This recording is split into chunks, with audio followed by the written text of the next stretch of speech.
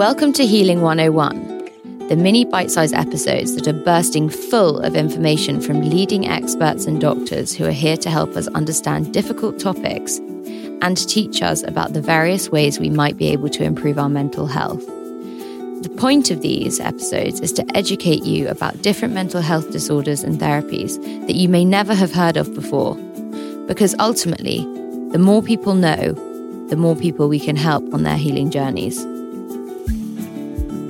On today's Healing 101, I am speaking to Amita Jassi, a consultant clinical psychologist at the National and Specialist OCD, BDD and Related Disorder Service for Children and Young People. Body dysmorphic disorder affects about 1 in 50 people. We discuss why it's such a debilitating condition, why there is a lack of insight into it, and I ask her about what treatment and therapies are available if you or someone you know may be struggling to cope with it. If you haven't already, I would also highly recommend you listen to my conversation with Charlie King as he speaks so eloquently about the condition.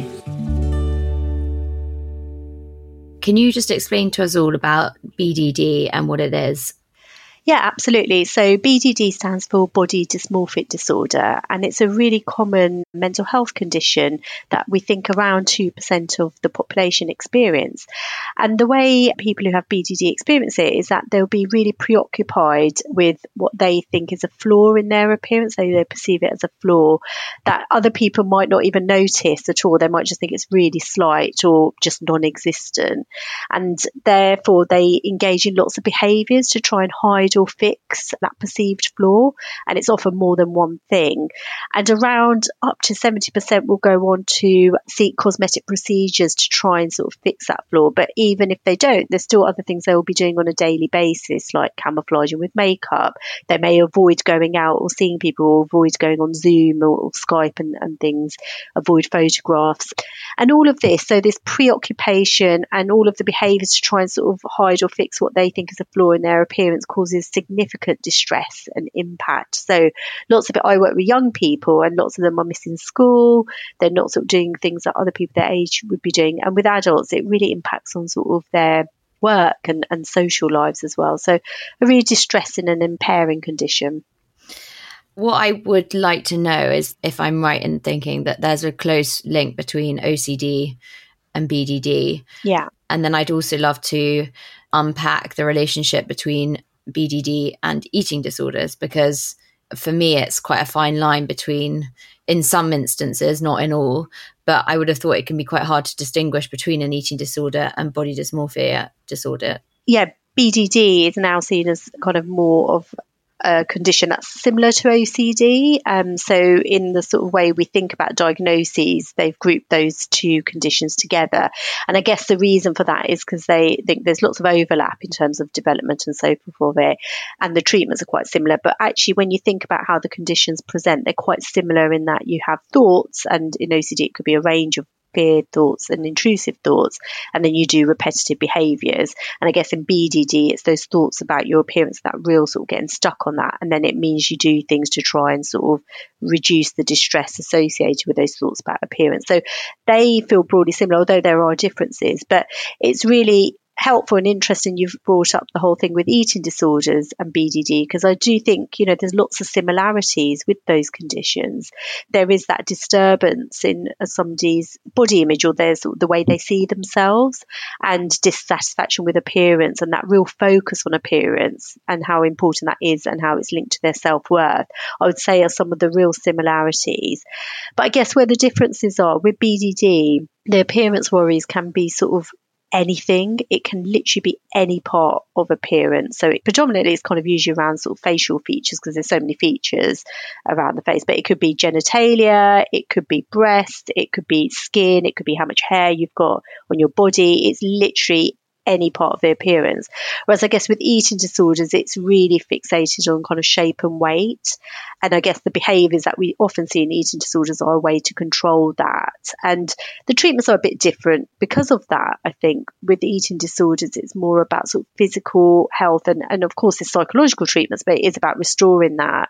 I guess with BDD, it's a bit different. But people can have both, and actually because they're so closely related, we often see, like in people with BDD, around a third will also have an eating disorder in their lifetime. And if we look at it the other way, people with eating disorders, nearly half of them may go on to develop BDD at some point. So yeah, definitely closely related. And it is a fine line between the two, but I guess the treatments are quite different. And what do you think triggers BDD? Really good question. I wish we knew. We don't know the cause of BDD, and every person I meet has a different story, a different background. We know it's cross-cultural. It doesn't discriminate. The rates of BDD are broadly similar across the world. I should say, with everything I'm saying, there's not huge amounts of research on BDD, unfortunately, but we're learning more and more. We think there's an interplay between sort of biological factors, so sort of being predisposed to BDD. So, things like OCD or anxiety disorders or eating disorders running in families, and then sort of environmental factors. So there's not huge amounts of research, but, often people have told us there may have been a traumatic experience, or they've had bullying or teasing when they were growing up. That may have contributed to it, but that in itself wouldn't necessarily lead to BDD, because lots of people have that and they don't develop it. So I suspect there's lots of factors. There's not a particular gene, there's not a particular experience, and we don't really know, but there are sort of factors like those I've mentioned that we think might contribute to the development. I mean, it's a tricky question, but what age do people tend to develop BDD? Is it something that usually develops during childhood and then you might seek treatment in adulthood? Or do you see it develop later, or is it completely random? The first one you said, so we think when adults come into services, around 2/3 of them have said they actually developed in adolescence, and we're seeing young people. The reason we've got our service is exactly for that, because we think for a majority of people it will develop around sort of adolescence. And there's been some case studies of really young children, but I would say sort of the kids that we see, or young people we see, they're under 18, and it's the time, isn't it, where your body's changing, you're probably feeling more self-conscious. There's kind of all those vulnerability factors, the hormones, there's lots going on. So we think if you've got the predisposition, there might have been those environmental factors. Adolescence is kind of like a prime time really for these things really to come to a fore, and that's quite similar across lots of conditions like OCD and eating disorders as well. So I would say for the majority it probably develops around adolescence, but then as you've said, and as research says, people might not get to services or treatment till they're adults. I know lots of adolescents say to us, well, people just say it's normal to worry about your appearance, you're an adolescent, or they may think it's something else, like an eating disorder, for example, or social anxiety or depression. So BDD often gets missed or misdiagnosed, unfortunately. And I think what one needs to emphasize is that it is like OCD. Everyone can have the obsessive thoughts or obsessive thoughts about their appearance. But from what I'm gathering, when you have BDD, it impinges on your life in a significant way. And it gets to the point probably where you can't function in a normal way. Yeah, completely. I think you're spot on there, that of course we all have thoughts about our appearance. And we do look at our appearance. It makes up part of our self-esteem and how we think about ourselves, But this preoccupation really takes over, where the self-worth is fixated on appearance, and that we're more than our appearance. And we talk a lot about that in treatment. But if anybody's listening and they wonder if they've got BDD, comparing yourself to people your age, and if you're feeling like the preoccupation or the things you're doing to try and hide or fix these flaws you think you have is taking up time and it's causing distress compared to other people your age, then that's probably a bit of an indication that maybe it may be BDD. It may not, but it's the impact it has. And I'd love you to talk about what the most common behaviours are to allay the BDD, to sort of make it better. Is it cosmetic procedures? Is it wearing makeup? I mean, do people hide, develop agoraphobia because they don't want to be seen? All of the above. I think it can be any range of things that people are doing to sort of hide their appearance. It could be the clothes they're wearing, it could be the makeup, it could be the way they do their hair. Often people might do their hair, like if there's something on their face or they think their nose is big, for example, they might do like really big hair to distract, or sort of do makeup in a certain way, like contouring. It can be all of that. And like you said, it can also lead to that extreme avoidance, because some people we work with just can't bear to be seen by others. So actually it's just easier, instead of trying to sort of hide or fix it with cosmetic procedures or makeup and things, just to hide away. So quite a lot of the people we work with are housebound because it's just so distressing. They feel they're so ugly and grotesque and so forth that they just don't want to be seen by others. So it's incredibly sad. Lots of people, particularly young people, when they can't access cosmetic procedures, might try things themselves, which is quite worrying. But yeah, it can literally be anything. I think anything that's driving this need to hide or fix this flaw in their appearance or this defect that people think they've got is likely to be a behaviour to do with BDD. And do people with BDD tend to be introverted, or do you see a variety? Can someone with BDD actually be a sort of a life and soul of the party, incredibly confident, and yet inside crippled by anxiety and this preoccupation with their appearance?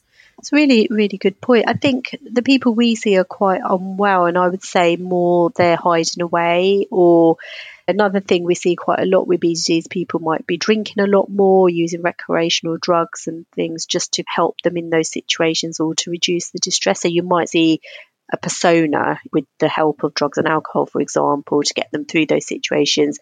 But inside it's really distressing. But I would say the majority are probably not trying to draw attention to themselves because they don't want to be seen. But, it's a real mix because social media is really interesting in how people with BDD use social media. Some people I work with are really inactive. They don't have an account. They just wouldn't ever post pictures of themselves. Whereas others might really be putting pictures out there to get reassurance about their appearance or to get positive comments. So it's a real mix. I think generally temperamentally, people are probably a bit more sensitive and shy end of the spectrum, but how they may present, if it's driven by BDD, could look different. And do you see equal numbers of men and women, or do you tend to see more women? Because I increasingly actually hear of men saying that they have BDD. And I think with this cult of exercise in gyms, if one thing that fascinates me is that it's sort of been acceptable for so long for men to be incredibly hench and to sort of work out and pump weights. And yet if you see a skeletal woman in the gym, it's like, oh my God, alarm bell, she's anorexic. Exactly. And we think BDD is about even, like in adults. So we think sort of equal number of men and women have BDD. But in adolescence, there's some new data coming out that maybe we might see more girls with BDD than boys. So what that means is maybe girls just develop it earlier or they're getting picked up earlier. But by the time you get to adulthood, it's kind of even. But you've mentioned there about men being hench and kind of built. And what I haven't mentioned so far is there's a subtype of BDD, which is muscle dysmorphia, which is where people really think they're not muscular enough or they're sort of puny or, they just think they're really skinny, but actually you look at them and they are quite hench and muscular. But again, it's that perception. So it's a bit like anorexia, thinking they're too big and that people want to be skinnier. It's like the other way round. In that group, it's mainly men we see. And not to say women don't have it, but actually that's where the balance tips the other way, that we see more men with that particular subtype. But overall, it can affect men and women equally, particularly by the time they get to adulthood. So what do you do to treat BDD? So despite all of that, and it's a really distressing condition, we've got good treatments, which is the positive news in all this. I guess the challenges are supporting people to see that maybe this is psychological and not to do with physical appearance, and then accessing treatments, because the treatments that we have available are psychological. Well, one of the treatments is cognitive behavior therapy. That's the psychological treatment that we recommend for BDD, and there's particular ways of doing that treatment that are helpful. So supporting people really to do exposure, so reducing their repetitive behaviours step by step, facing those anxieties that they have. And there's other things that they do in CBT. And often what's helpful to add to that is medication. So the groups of medications that we think work quite well for BDD are antidepressants, but quite high doses of that. But actually it's the combination that's best. So in our clinic, we offer both. We do the psychological treatment and medication. Our recent outcomes are that around nearly 80% respond to treatment, so that they actually can find that their distress and the interference reduces to a significant degree. So that's really good news, but it is that challenge. We think there's lots of barriers to people getting to mental health services, and the biggest thing I think is they're going elsewhere. They're getting the cosmetic procedures, they're trying to fix their appearance because that's what they see as the problem. Well, essentially, I see that as the compulsion, right? And in order to get well, you've almost got to block the compulsion. It's like with exposure, I'm sure involved in the CBT as some exposure response prevention work. Yeah, exactly. Do you use I've sort of read a bit about treatment for BDD, and often it sort of involves going out wearing a fat suit, for example, and being okay with the way that people look at you and judge you, or looking in mirrors, those sort of quirky mirrors that distort your appearance, or wearing makeup on one eye and not the other, to try and sit with the discomfort and ride that wave of anxiety. Is that something that you do at your clinic?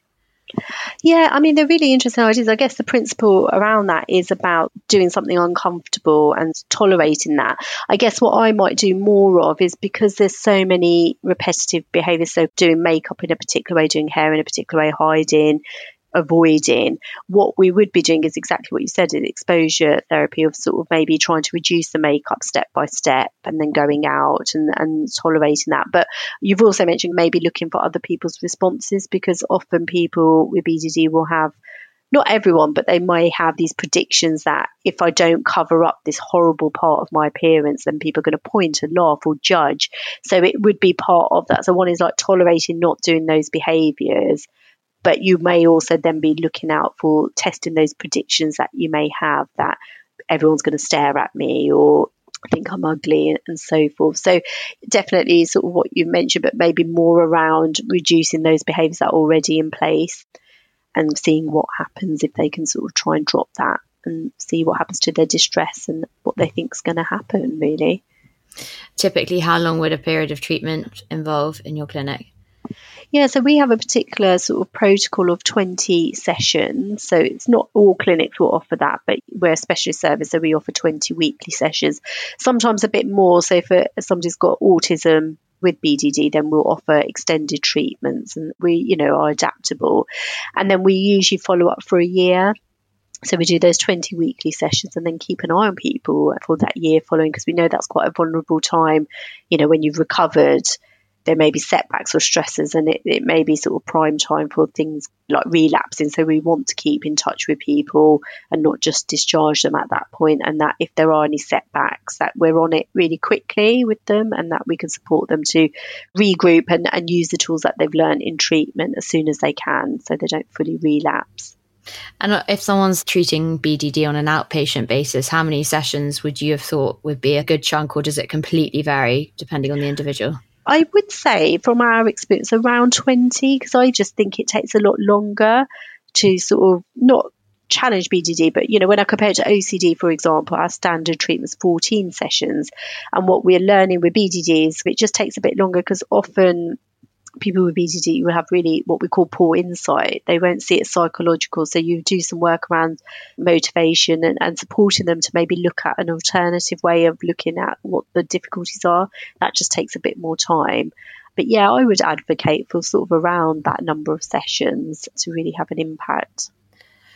You've alluded to maybe people using other substances, drugs, alcohol, to try and almost numb the pain. Do you see most patients with BDD developing another mental illness alongside it, and they might not be aware of the BDD? That might be the underlying issue, or it might be the other way around. What's your opinion on that? Really, really good point. I think this is another reason why maybe people with BDD don't get the right diagnosis, because other things may get in the way, and actually they may be a symptom of BDD. So we know around 70% will have something else. It won't generally, I would say it's very rare for me to see somebody with just BDD. And I would say the biggest thing I see with BDD is depression and low mood, which kind of makes sense, because of course if you're feeling that rubbish about yourself and you think you're ugly and you think there's flaws, of course that's going to get you down. And often, because people with depression can feel low about themselves, sometimes it's misdiagnosed as like, well, that's just because they're feeling really low.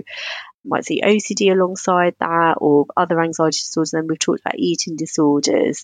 So they're the things that are often misdiagnosed and can get in the way of the right diagnosis. But I would say depression is probably the biggest one where people will present with that. And unfortunately, what will bring them to mental health services is risk and low mood. And there's really high rates of attempts on life or completed suicides compared to other conditions.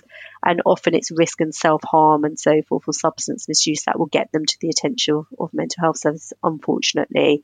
So those are things that will bring them to attention. But then whether people ask the right questions and think, could BDD be partly to explain for this, that's another issue altogether, which is why podcasts like this are fantastic, because it's getting people thinking about BDD as a potential reason for why people feel the way they feel. If someone suspects they've got BDD, what would you advise them to do?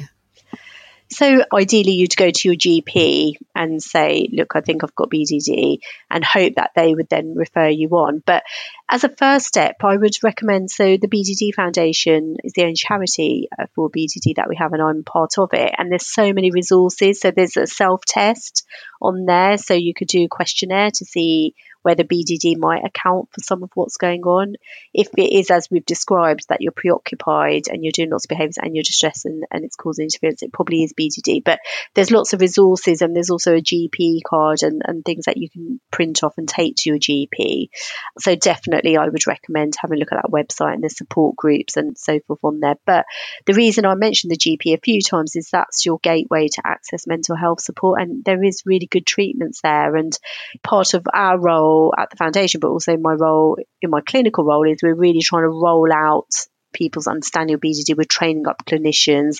So in IAPT, for example, which is Increasing Access to Psychological Therapies initiative, which is trying to do really timely treatment, we're training people up on BDD. It's been put on the agenda that this is really important, and we're trying to do it for young people as well. Then it may make treatment more accessible. But I would say probably more often than not, it would be people around the person who's got BDD that might notice it more. So if you've listened and you think your loved one might have BDD, then again, I would recommend the same thing of get in contact with the BDD Foundation and we can support you through that journey. Yeah, we'll put links to the BDD Foundation website in the show notes, obviously, and it's incredible what you're doing with it. One question I would just like to ask is if you do suspect, as you said, that you've got a friend or family member who's suffering from BDD and maybe you can't afford access to mental health services and you can't get into a GP as soon as you might like, what would you advise family members to do or friends to do? What's the most helpful thing to do for someone with BDD? I guess the biggest thing I'd say to families, of course, treatment's the ultimate support that people need because it's hard without that. But I think one thing I do talk to families quite a lot about is not to get into conversations about whether they should be worried about their appearance or not, or like, I can't see what's wrong with you, or no, there's nothing wrong with your nose. Try and avoid getting into those conversations, even though you may feel you get pulled into it, because I think that's quite distressing in itself, because the person who's got BDD will really see what they see. But I would say the focus should be more on the distress and impact. So maybe talking to your loved one about that. You understand they're worried about their appearance, but it's just the impact it's having. And I think the biggest thing a family member, friend could do is just to support that person to access the right support. I think that's the biggest challenge. Even allowing that space for somebody to talk about what they're feeling and thinking, and just knowing you're there is a lot for a BDD sufferer, because that support is really important and is needed through treatment too. And as you alluded to also, it's one of the mental health issues that does lead to a large number of people either taking their own lives or attempting to take their own lives. And so it is essential. Exactly.